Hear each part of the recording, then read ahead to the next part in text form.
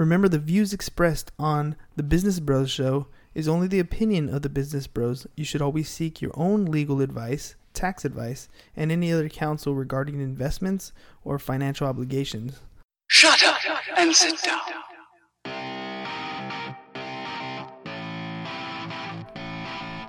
Welcome to yet another episode of Business Bros. I'm here with my business bro. Oh, sorry, I'm here. James. And we're Business Bros. Yeah, sorry about that. I was rocking out to that theme song again. I know, dude. It gets stuck in your head pretty quickly. Okay. That's why I like it. And we Yep. still got to make t-shirts. We still got to make t-shirts. By the way, I didn't get the chance to do this last time, but what's the name of the website where we got our theme song? It was bensound.com. bensound.com. So thank you to those guys over there. You guys are doing a wonderful job. Yes, sir. All right. So today's episode is on successful business practices. We're going to call it My Problem is Your Problem. My problem is your problem. All right. So how to make a business successful. And we're not going to go into the nitty gritties of looking at P&Ls and balance sheets and looking at, cash flow and all this stuff. We're going to try to get down to the core things that you should focus your attention on so that your business is in fact successful, so that you're building something that works, that is focused, that is customer oriented, so that you have a future. Yeah. And I mean, we can start really by breaking this down to a very, very basic need or a very basic reason for a business. Right. And It's to fill a need. it's to fill a need. It's to solve a problem. Exactly. I mean, where there's problems, there are solutions. The thing is, most people shy away from a problem. I know I did early on. Yeah, I mean, let's talk about. I mean, we did the PCK episodes, right? I think it was like episode 4. We had big ups and we had the big downs in PCK. But what was the main reason why it failed? I mean, other than our cash flow management, we didn't know anything. We were rookies. But why did the business itself fail? Well, one of the big reasons that we identified later on was we didn't care enough, right? Especially me. I got to a point with computers that even though I was good with them, I didn't want to work with them. I started to get annoyed by not just customers, but also family, and friends who always had computer problems, and I was just everybody's computer guy, and left, right, and forward, back, everywhere I went, it was, hey, I got this going on with computers. And I didn't want it to be my problem anymore. Well, okay, so one of my inspirations for even starting this podcast, by the way, was my boy Gary Vaynerchuk, right? He's awesome when he talks about business development, when he talks about branding, when he talks about, who you are at the core, and at the time when we were talking about PCK, you did that. We did that very well. People knew that if they had a computer problem, they called us. That's true. I mean, we did a really good job of putting our information out there and making sure that everybody knew this is what we did. Right. We created a good brand for ourselves, at least within, our local micro market, within our family, within our friends, within the community that we opened up our store. We were those people. Right. I mean, you especially. Like you said, family would be calling. But the problem is, I mean, there was always a problem with computers at the time. Oh, yeah. Right? And so there was always a need for solutions. Yep. But you're saying you got tired of them calling you for the solution. Right. I mean, that's detrimental to a business. Absolutely. If you're trying to make it successful. Yeah. I mean, if you're trying to make it successful and your job is to get people to call you when they have problems, but when they call you with their problems, you don't want to help them. That's a quick ticket to the end. And ultimately that's really what happened with PCK. So we ended up hiring some people. Yep. Right. One of them was our boy Sergio. Yep. Oh yeah, that was right. a good time. Yeah. That was our first experience on firing somebody. That was right. And I think the reason why we fired him is because we had that free diagnostic with a $20 trip charge, right? Mm-hmm. So we would go out to your house, we diagnose your computer, and if and we'd give you an estimate on the cost of repair, and you could either say, okay, go for it, we'd do, take care of the service right then and there, or you say, no, that's okay, that's too expensive, you pay the $20 trip charge for us to come out there, and you're good to go. At least you know what the problem is. At least you know what the problem is. Sergio kept turning in a lot of the invoices with nothing but $20 trip charges over and over and over again. I mean, at first it was okay. Maybe this guy just doesn't know how to sell. Mm-hmm. Maybe he just doesn't know how to get people to say, yeah, I want to move forward with this repair. Right. Maybe it was something that he would learn over time is what we were thinking. Right. But then we got the phone call from the client saying, hey, you did XYZ services and it's messed up again. Can you send the tech out? And so we look over that invoice, and what's on the invoice is, you didn't do any service with us. There's only a $20 trip charge. And that's when we found out what Sergio was doing. He was basically stealing from us. We had to confront him. He didn't deny it. He admitted it, and, off he went. We had cut ties with him. But, in looking back at that situation in hindsight, there was a problem there, right? He needed some sort of revenue source. right. So one of the things, looking back, because I'm sure he was a good tech. He would solve problems. Yeah. So it's not like he knew what he was doing. He was certified. I remember at the time, Yep. he was one of those first ones that we hired that was, we were looking for certified people. A+ certification. So he knew what he was doing. We should have put him on a salary with like a warning and stuck him in the shop to Right. work on computers, to solve his problem. Look, we're going to pay you a flat hourly rate. You're going to service all these computers in-house. We're not going to send you out until we learn to trust you again or something like that. Yeah. I mean, yeah, we cut him loose. That is also an option. Somebody steals from you cut the ties. Definitely. But in honor of our episode today, my problem is your problem. We didn't take a look at his problem. That's true. Right? We could have taken a look at his problem and used his skills to enhance our business. Right. One of his major skills really was the fact that he was a fluent Spanish speaker in a very Predominantly Spanish-speaking neighborhood. Exactly. So it would have definitely been beneficial for us to utilize that skill if we would have made his problem our problem. Yep. You But instead, we just saw him as a problem. Exactly. And we cut him loose. Yep. And that's tough, but I mean, by the same token, you don't know. I mean, that is a character trait. We probably did the right thing and let him go. But, again, looking back, making my problem your problem is going to be a little bit different. So non-successful business practices are very... So some of the things that you might think are intuitive are not. So, I mean, the first point that we have on our show prep notes here is being target revenue only. So going after the dollars only.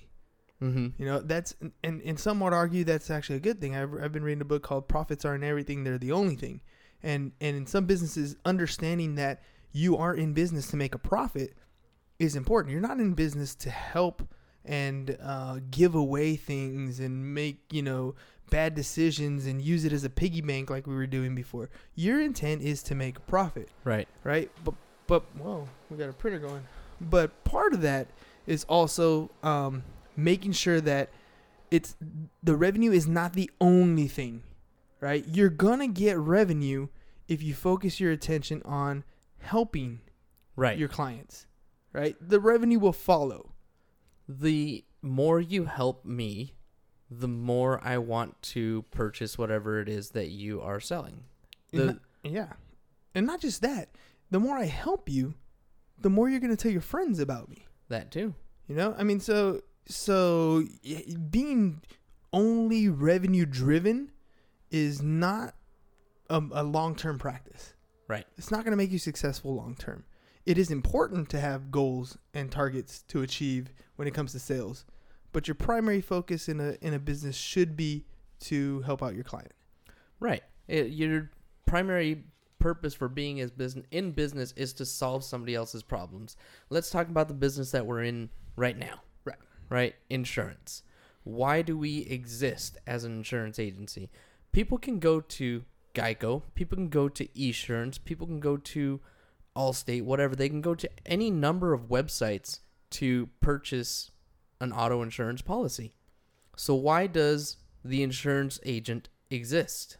Relationship based. Relationship, right? We exist because we help these clients understand what they're purchasing, right? So if I go to Geico and I just want to put together the cheapest possible policy, I could very easily do that. I'm going to pick the lowest numbers of coverage, and I'm going to end up paying $30-$40 a month or whatever it is, depending on my driving record, my car, etc., and so on. I equate that the same with TurboTax. So I have clients that come to me and they're like, "Hey, TurboTax said I'm getting a refund of like $6,000."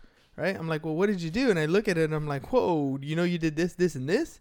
They're like, "No, I just clicked on the right box to make my number bigger." Yeah. In insurance, it's the opposite. I clicked on the right box to make my premium smaller. Yeah, absolutely. But you don't actually know what it is you're doing. All you know is that you're changing the number so that it fits your need, and that or your perceived need. Your perceived need. Yep. Right. Because you're looking at it from a purely month-to-month standpoint. Right. And again, target revenue only. Right. It works on the consumer side too. You can get yourself in real trouble if you get a fat refund from the IRS that you weren't supposed to get. Or if you get really low insurance coverage and the next thing you know, the person that you injured in that accident is coming after your house. Right.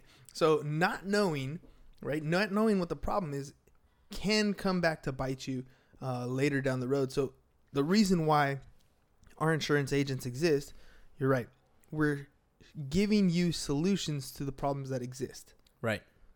Or helping you understand what those solutions are. Right. So again, it just goes to say that businesses exist to solve problems.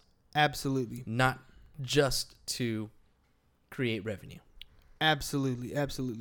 So let's see. Let's go into. Let me share a little bit about another business that I had that was actually successful. I didn't build this one for me per se. So at the time I was working at H&R Block. Right, it was right after my bankruptcy. I failed with PC Cruisers, and I'm trying to reestablish a life for myself by working with H&R Block and learning the rules and taxes.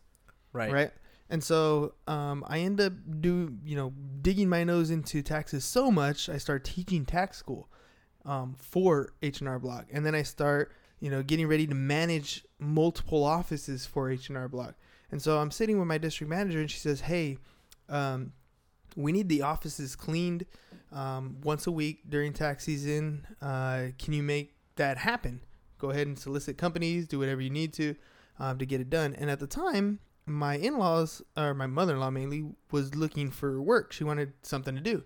And so I pitched it to her. I was like, "Hey, well, my offices at H&R Block need cleaning. I'll talk to my district manager. If that's something you want to do, you guys, you go in, you clean the offices at night, and, we'll pay, and I'll handle, all the creating the business part, and I'll handle all the revenue part, and I'll just cut you your checks all the time." So the first problem that you were solving was the problem of your mother-in-law looking for work. No, actually, no. Going That's the back. second problem. That's the second problem. The first one was your manager needed somebody to clean the offices. Right. And being as I was a district manager in training, basically, she said, "This is the problem. Here, you solve it. Make it happen. Make it happen." And so, I was looking for people to clean, but they were charging way more than what our budget allowed. And so I found the next best solution. Why don't I just make a company to do it? There you go. And so RNA Cleaning was born at the time. And so my mother-in-law and my father-in-law would go in the evenings and clean the offices. I think they were making something like, we'd clean every office once a month. And I think there was like 12 offices, and each office was like $120 or something. So they were doing okay for a week's pay. What is that? What was that? I think we did the math before. It ended up being close to... Yeah, it was like almost $1,500, like $1,450, $1,440 per week. And so, this started, this worked out. This was every week. They had a set clientele, and we'd go in and we'd get the offices clean. And now all of a sudden I had a new business. I mean, this is not even, I don't know, since bankruptcy, I think this was maybe 6 months later that I went from, blowing out the first company to now having a new company generating revenue from an existing business for an existing company that I worked for. It's funny. One of the other episodes we talked about that it was within a year from that bankruptcy that you had done the condo flip and also bought the game truck. But in between that time, you also started this cleaning company as well. So really, it didn't take very long at all. No, I mean, it was a nice chunk of change. My mother-in-law was happy. Father-in-law was happy.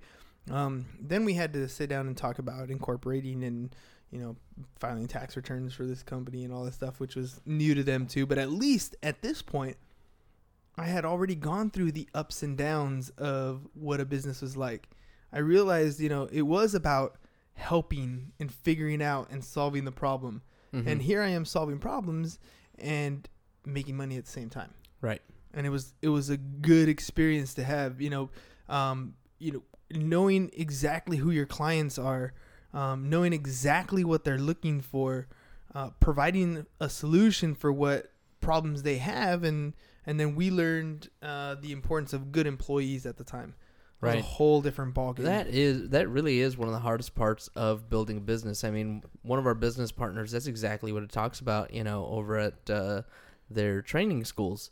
Finding good teachers, people that are reliable, people that show up, people that, And you got to understand, I mean, in one of the previous episodes, we said, when you get hired for a job, it's not your boss's job to make you rich, right? I mean, right. So as an employee, you got to understand that, you're not going to make millions of dollars a year as a W-2 employee. It's just not going to happen.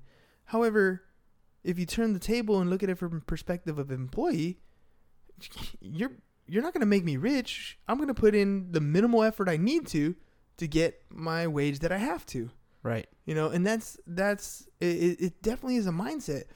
Little do employees know that if they really do put in their effort, if they really make themselves invaluable, they will be worth that much more. Yeah. I mean, yeah. I think they know it intuitively, but going in day out, day in, day out, day in, day out, doing the repetitive nature and getting things done just as they come up instead of taking that extra mile. I mean, it weighs on you after a while. You don't really want to take that extra step because you're trying to do just the regular steps. And they also have lives outside of work that, they got to take the kids to school or to sports or whatever it is. So that extra dedication isn't always there. Right. But you can always tell, when when we're talking about having good employees, it's those employees that we know that are going to be there for the long haul. Mm-hmm. They're going to make the business better because they are better. Right. One thing I tell my students when they want to give up on a problem, they're like, "Oh, this is too hard. I don't want to do this. I wish it was easier." I'm like, "Are you serious? Don't wish that it was easier. Wish that you were better." Right? And work to be better. Because you can be. You can get there. And it's tough. Yeah, it's definitely tough. I mean, we learned with RNA Cleaning, we ended up, it was more like a family business. So we hired, cousins and family members. Right. And, that worked out. We got by. And eventually, my mother-in-law, father-in-law couldn't do it anymore. We kind of passed it off over to one of the cousins, just said, "Here, you take it and take over, but we're going to step out." And, it didn't really end up going anywhere at that point. Because, again, the management of a business is more than just the technician work. It's more than just you can clean. Right. It's building the relationships. Again, knowing who your clients are, being able to talk to your customers, being able to find new customers, all these different things. And it's, I don't want to diminish it. It's just cleaning. So you're not, invaluable in that point. Anybody can clean. Right. So you have to definitely build that relationship and help solve their problems. We ended up cleaning beach resorts. Like now they would be like Airbnb places. So somebody would come and stay for a week or 2 weeks or a summer or whatever. And we'd go in and clean every week or whatever it was, and so you deal with each one of the customers is actually a homeowner.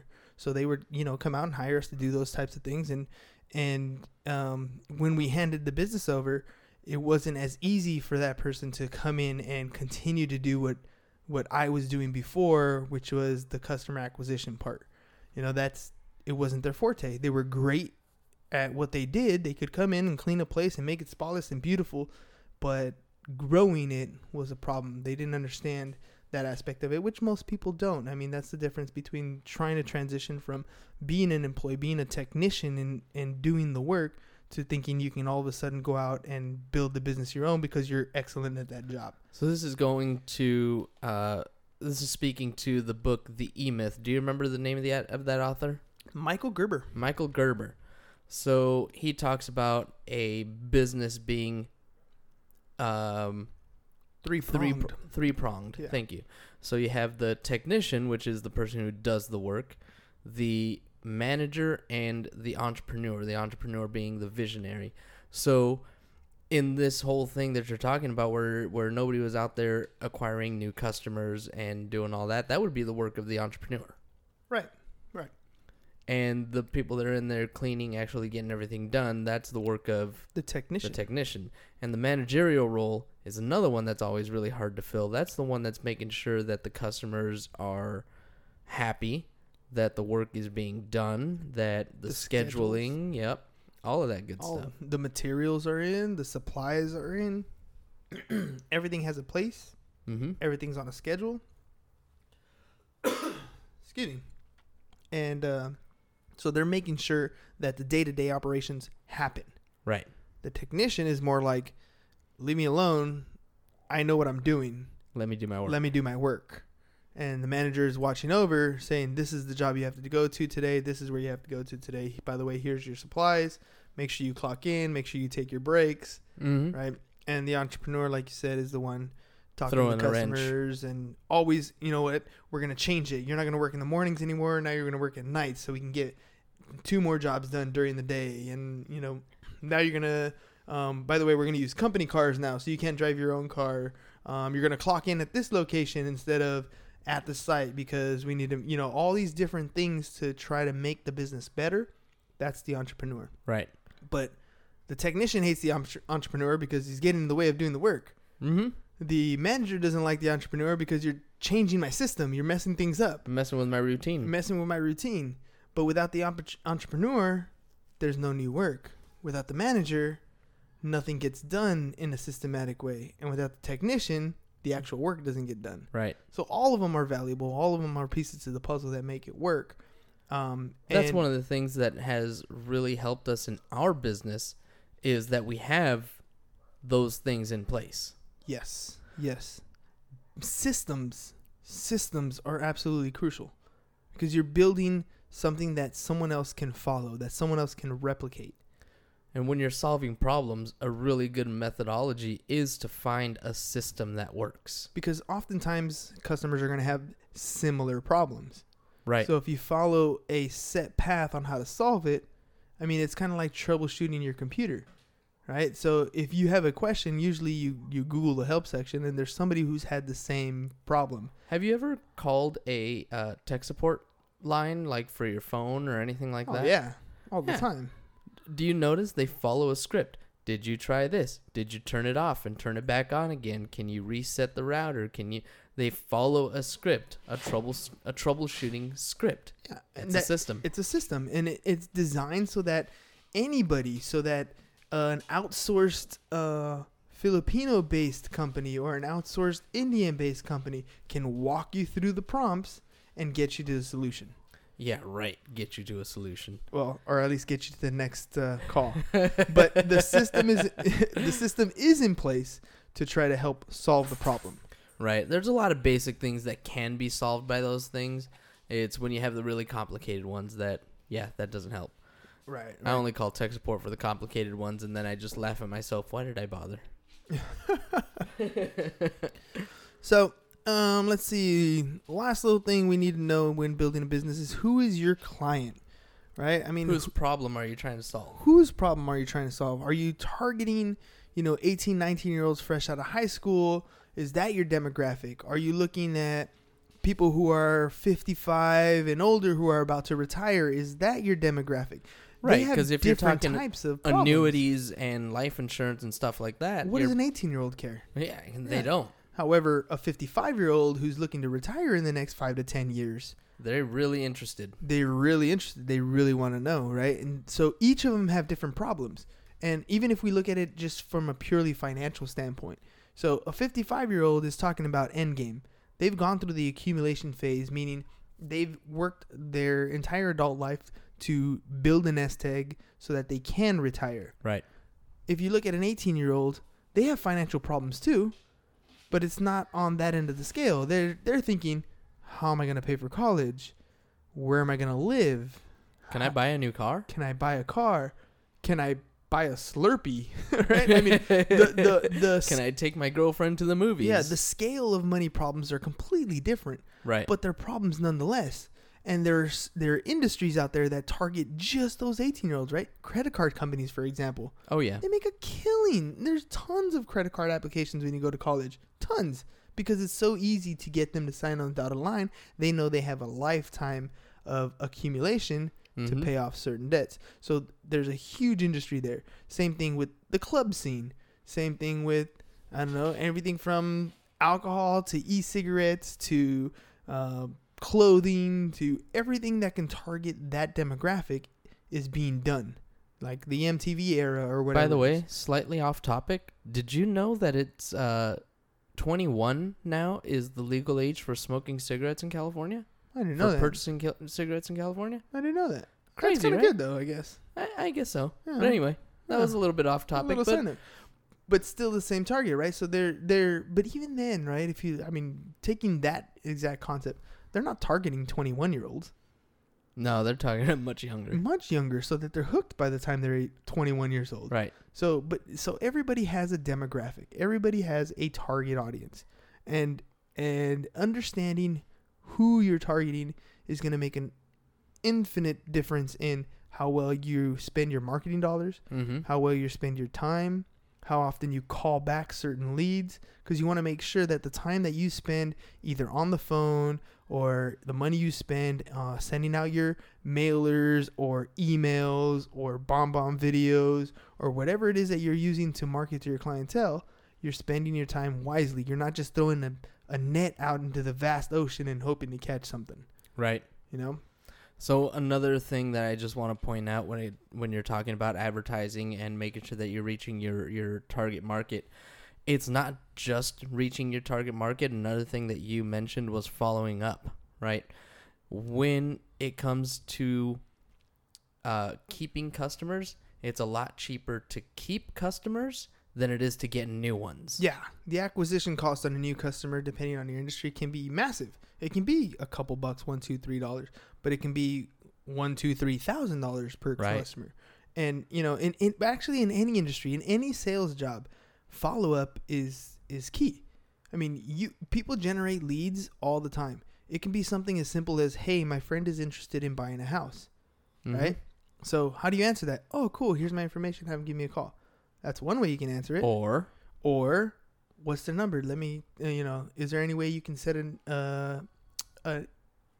introduction with us so that we can get things going? How soon can I contact them? What's the best time to reach them? What's the best way to reach them?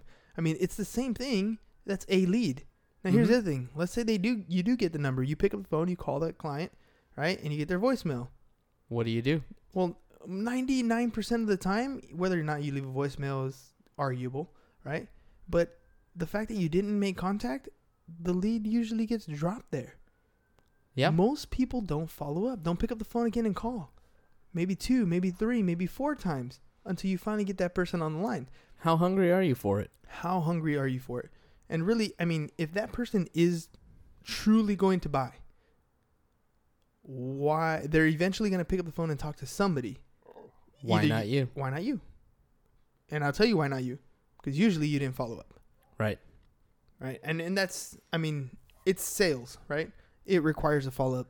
Oftentimes in sales, it's about between the third and the fifth touch by the time you actually make a sale. Sometimes even more. Sometimes more. But you're building that relationship, because once you have that relationship, they will buy from you. Absolutely true. Step 1, gain their trust. Gain their trust. All right, so, I mean, that's my problem is your problem. So let's recap real quick. What do we need to do to build a successful business? Find a problem, find a solution. Find a problem, find a solution. Identify your client. Target a specific audience that you're looking for, right? And make sure that you identify what their problem is, so you can find a solution in your repertoire, your toolbox. In your toolbox. Right? Because everybody has problems. Everybody has problems. Yep. Find which problems you can solve and provide a solution. Provide a solution. All right, well, I mean, that was another good little episode we got here. And as usual, if you have any problems, I'd love to hear what you got. Make sure you follow us on Facebook at seeusfirst.com, or you can go to our website, www.seeusfirst.com, or follow us on Twitter at Trades on the Road.